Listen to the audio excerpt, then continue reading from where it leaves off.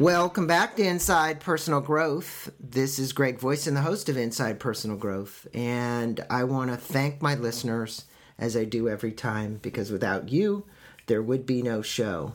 And I'm so grateful for everybody out there who writes in and inquires about our authors. And today, joining me from, are you in San Francisco, San Ramon? Where are you, Phyllis? I'm actually in San Ramon. That's my home. That's where I am today. All right. So she's in San Ramon. She's going to be speaking with us about her new book called The Energy of Abundance, Practical Advice and Spiritual Wisdom to Achieve Anything You Want in Life. Well, good day to you, Phyllis, and I appreciate having you on the show and spending a little bit of time with our listeners really discussing this energy of abundance. It is certainly something that I know all of my listeners are interested in, and I'm going to let them know a tad bit about you, Phyllis. Phyllis King is the founder of the King Mastery Institute. She's mentored tens of thousands of people in 20 different countries, an intuitive coach, speaker, and radio host. She is known for a practical and down-to-earth approach, using humor and compassion to deliver her message. Phyllis has been featured on CBS and NBC TV and on radio programs across the country. It's been published in more than 70 print and online publications, and she holds a Bachelor of Arts degree in sociology, and as we said, she lives in the San Francisco Bay Area.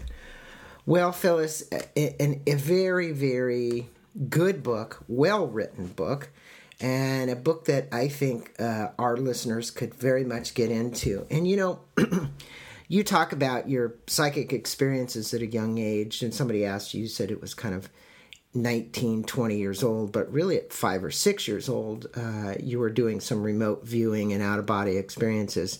So from a psychic standpoint, I have a question. You mentioned that you weren't really a student of science, but that quantum physics really validated what you did as a psychic.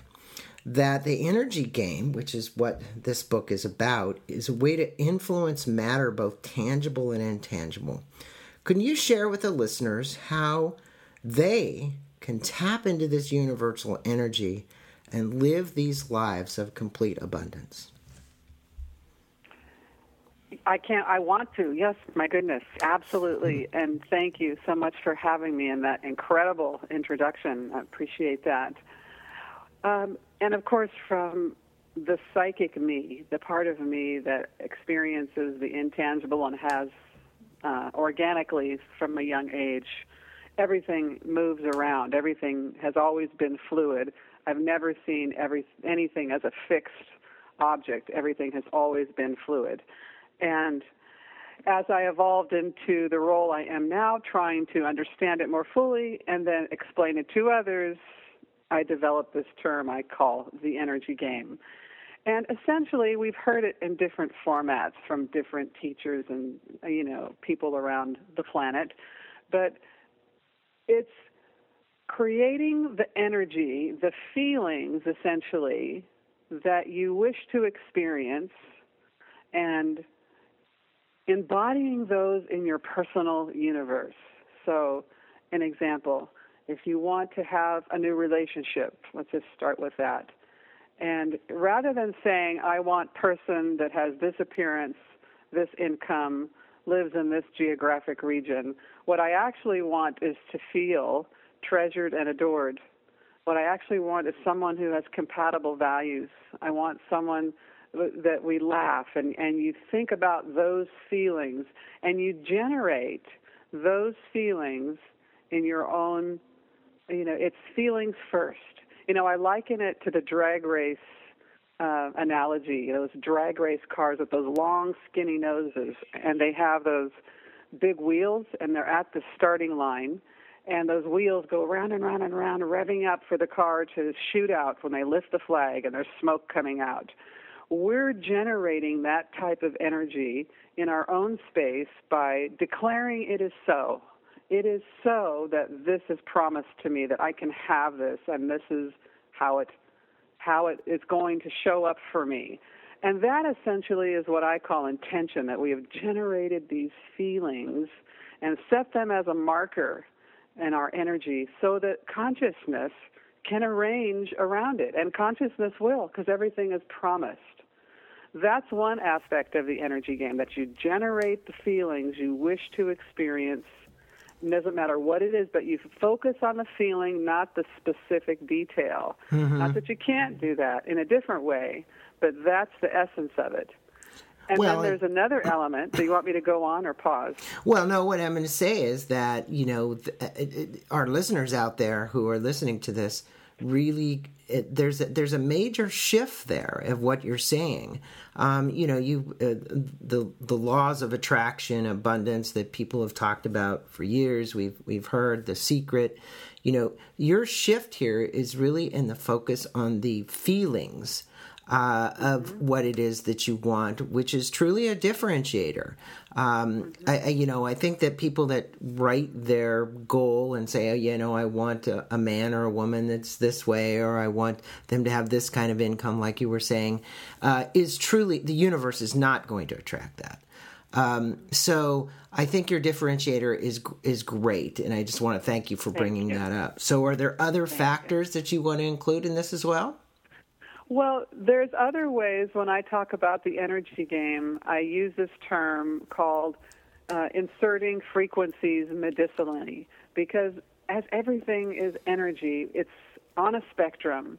On one side of the spectrum, you have apathy, boredom, and depression. On the other side of the spectrum, you're going to have enthusiasm and joy and generosity.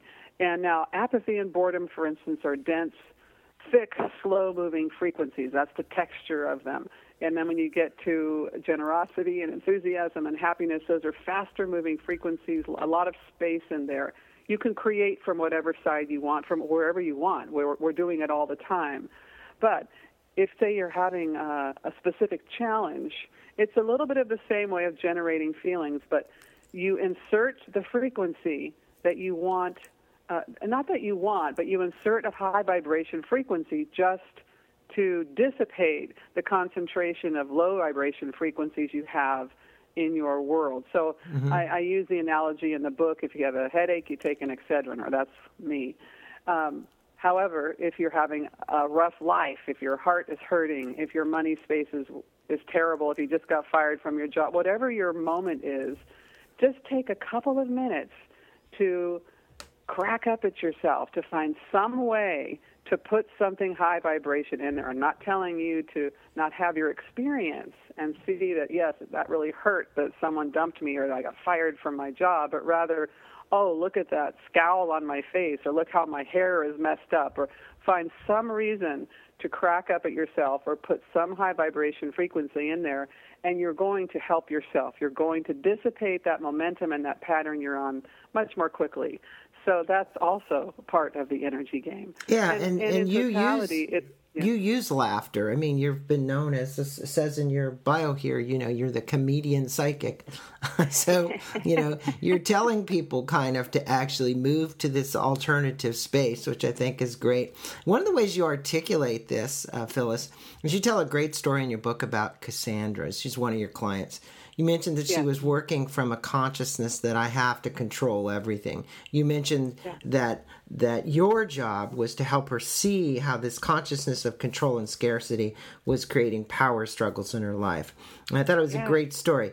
Can you relay the story and how helping her with this energy game got her to shift and see life in a completely new perspective with more abundance in every area of her life?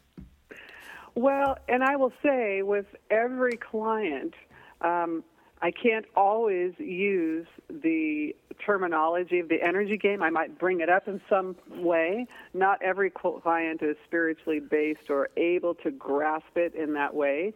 But it's step by step. It's inch by inch. Because with Cassandra's, she was so used to being in charge and so used to just having things go a certain way. She really ran what I call male energy, make it happen, resolve it, be in charge of it.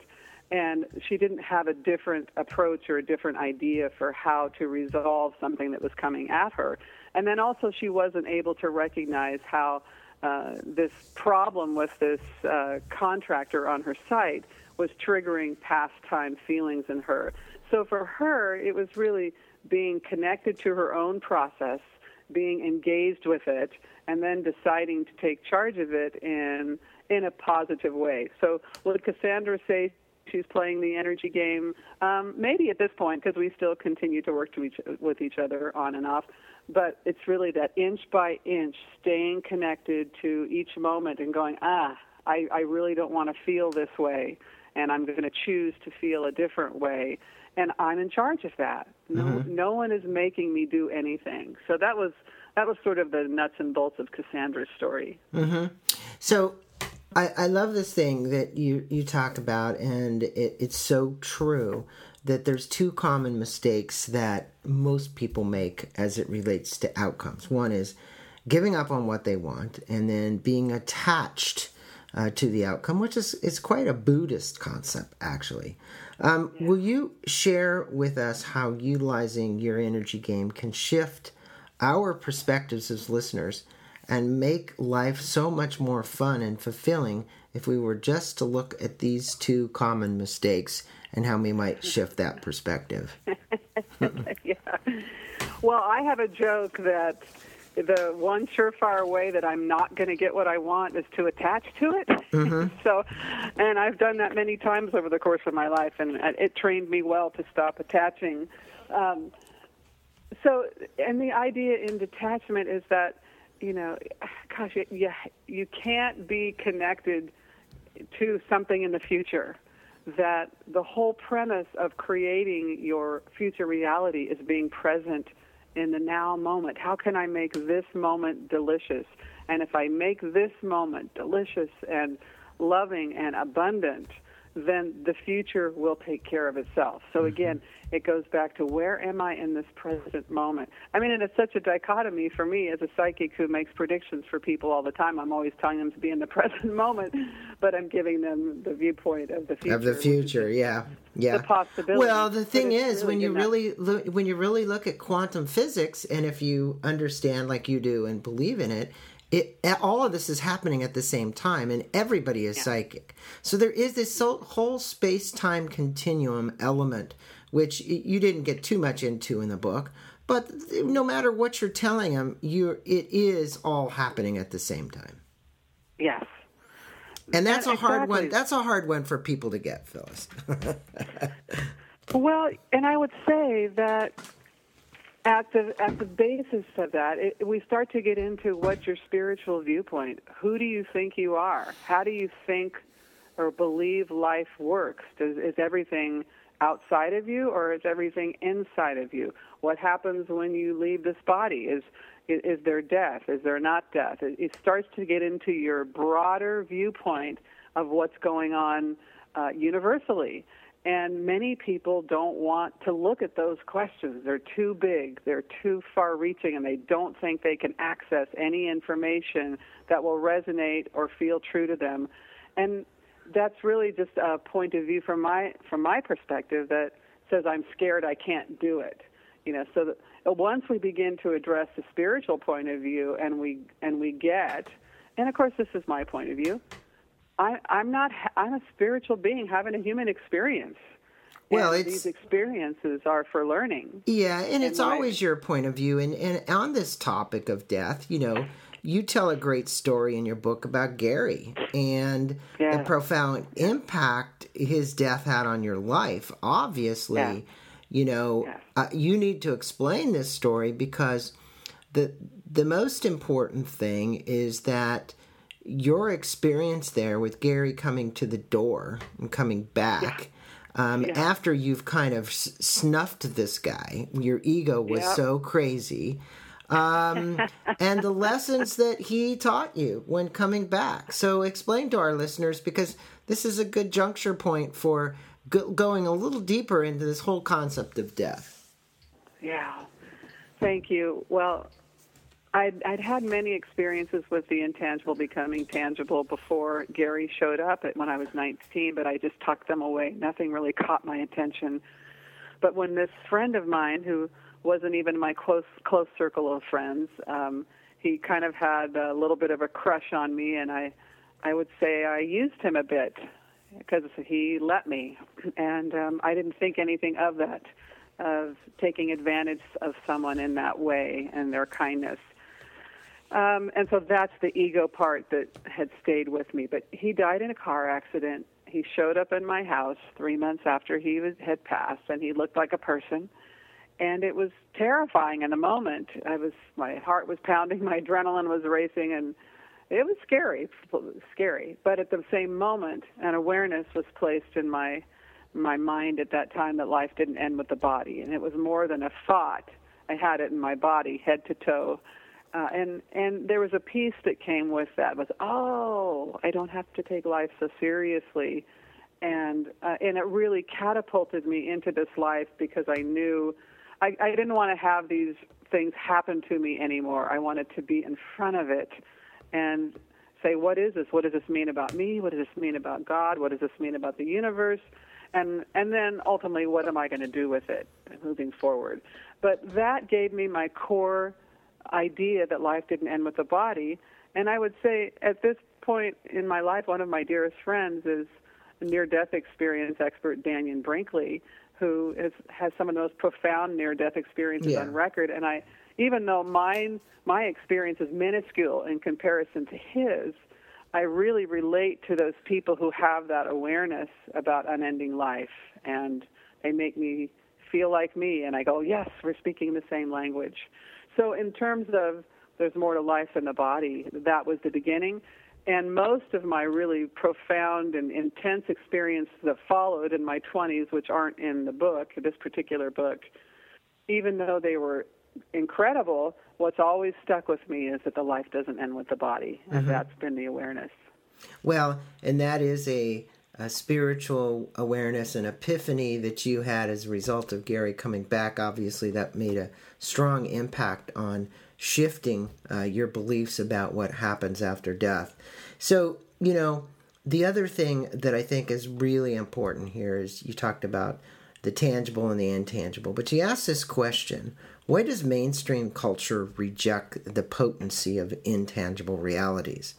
And I say to you, why do you believe that we have a meme that many have been programmed with and believe that this is so? That's the question. Where does that come from, Phyllis, in your estimation?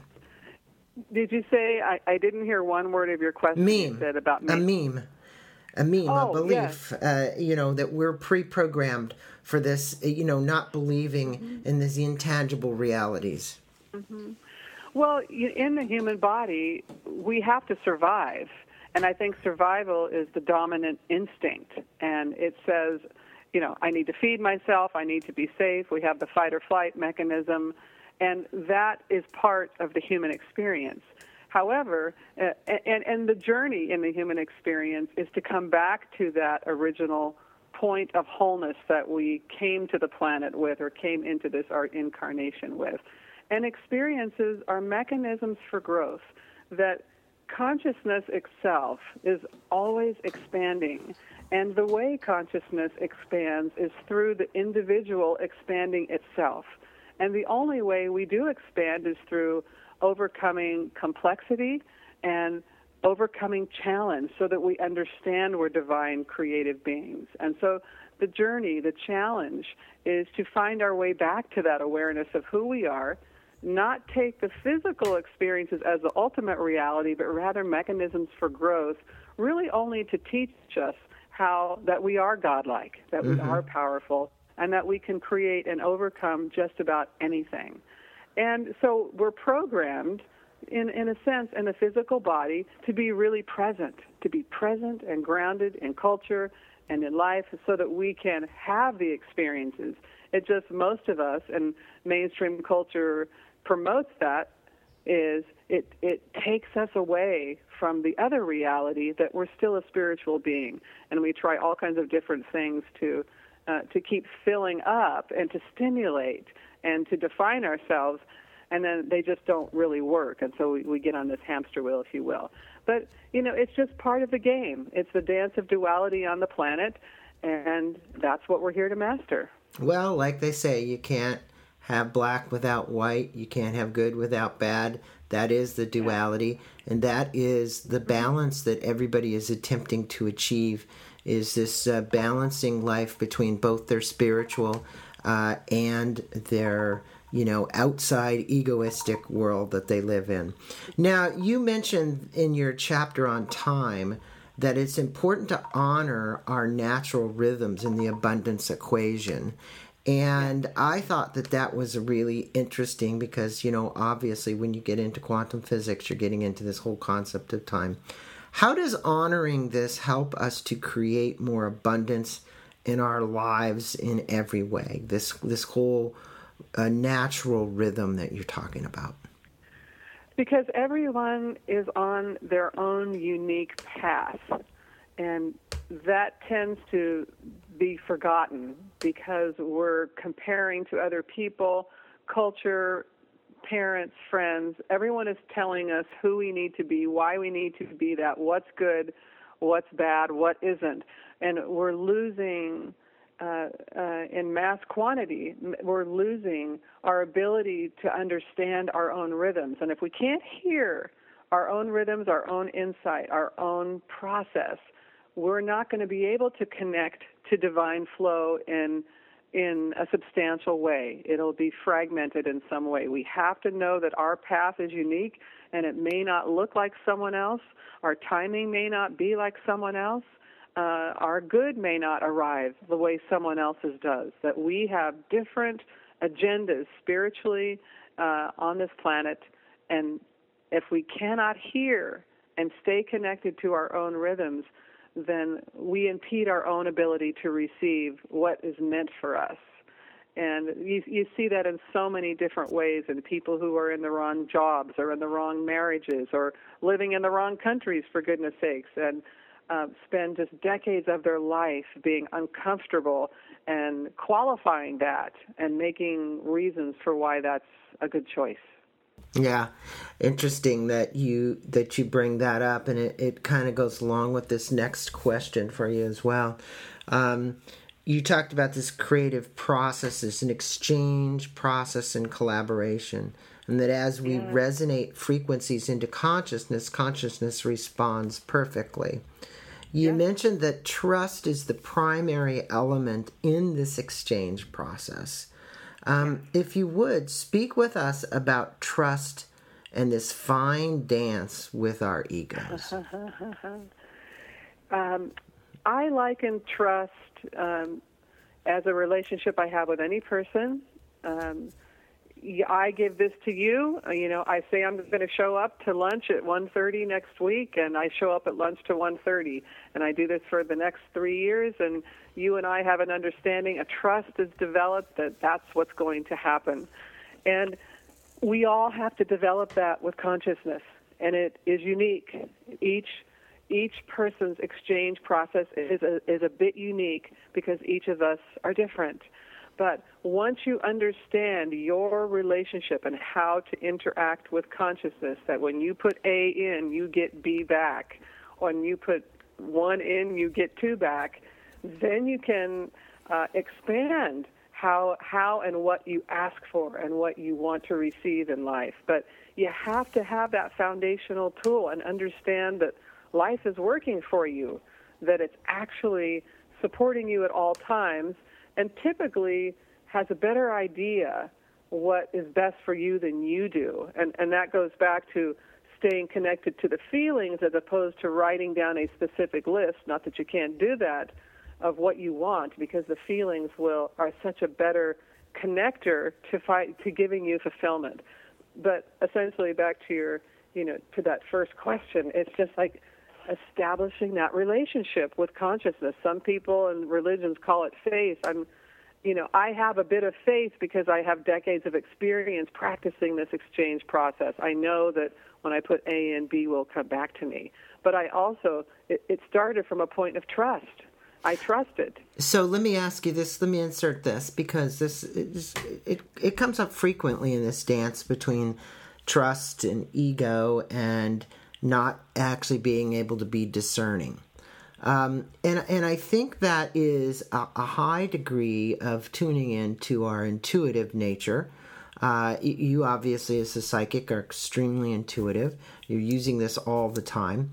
What advice would you give our listeners as to the way to develop an extremely strong intuitive element so that they can trust and that they become much more discerning in what they're listening to on the inner plane?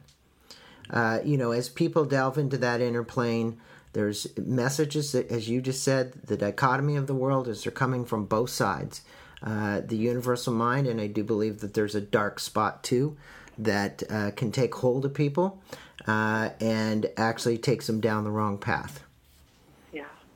Well, you know what? It's actually quite simple. The first part, it's practice. It seems like so simple. Like who thought of that? Mm-hmm. It's really simple. You did. You were the first, Phyllis, that thought of practice. Oh, yes. I mean, we're supposed to put some levity in this. We're going to put some levity in this interview. We're going to say Phyllis was the first one that said you should practice this. That's so funny. Just practice. I mean, this is what I even tell my psychic development students, because they're so scared about being accurate or right. Just practice. Just try. I'm going to try this thing. I'm going to try on this concept. I'm going to try on listening, or, if it's intuition, it's like, I'm going to see if I can sense what someone is feeling or predict an event. Just try it. And it's really just give yourself a trial period and see start to understand your system, how it works, how it interprets energy. Most of us just simply don't take the time to do it. We think it needs to happen in a different way, or you're just going to push a button and the information will come. Well, we're not robots. We're actually this organic, natural system, and we have to learn how our system works. And if we just give it a little time, it works. I can teach anybody how to psychic read in 6 weeks.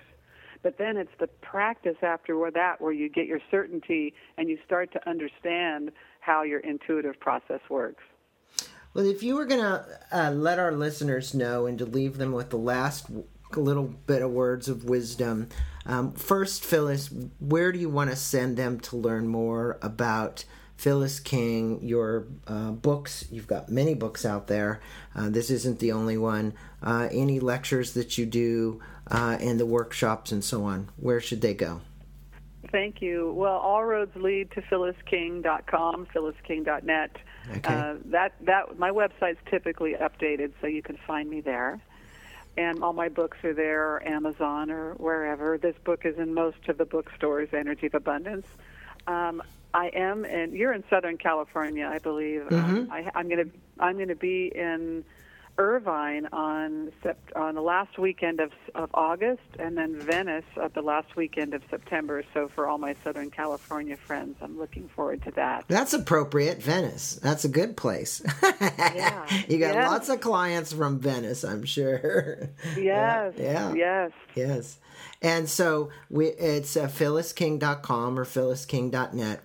And Phyllis, wrapping this up for our listeners, what takeaway, one or two things, would you like to leave them with that they can start, as you say, practicing, that can make them more discerning, more intuitive, and tap in to this universal consciousness that responds to everything positively, given that that's the way they shift their perspective?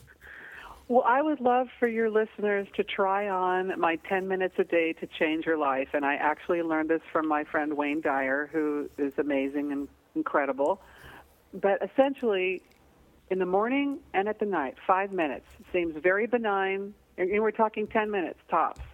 You imagined those things you wish you had. Okay, Lamborghini, great relationship, 5,000 square foot home, whatever it is. And then, of course, you attach to it the feelings you wish you had.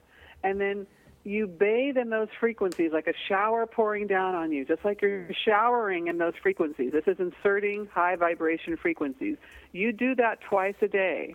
And I promise you, within 3 to 4 days, you are going to start to see things happen out of the blue and that are benevolent and abundant for you, and you're going to hit yourself on the head and go, was that thing I just did? That was only 10 minutes. And if that doesn't convince you that the energy game is real and that you can change your reality, I don't think anything else will. But I've had people who've tried that after 30 years of depression. I think I wrote about it in the book. And it was a habit, and she tried that 10 minutes a day for 2 days, and she felt happiness for the first time in 30 years. So I'm encouraging your listeners to try that because that is easy, benign, and it works. Wonderful advice and a great thing. 10 minutes a day, 5 minutes in the morning, 5 minutes at night. And like you said, you might have something come out of the blue, or it could come out of green or purple or somewhere else. But what she's saying is, the vibration will shift and you will attract into your life these things. Phyllis, thanks for being on Inside Personal Growth. For my listeners, the book is The Energy of Abundance, practical advice and spiritual wisdom to achieve anything you want in life. We've been on with Phyllis King from San Ramon, California. Highly recommend you go out and get the book. There's plenty of wisdom inside the book. And as I say to my listeners, it's not about the text in the book. As Phyllis so aptly put, it's about the practice of what you read. Go out and practice these ideas and put them to work. Thanks, Phyllis. Thanks for being on. Thank you, Greg, so much for having me. It's been wonderful.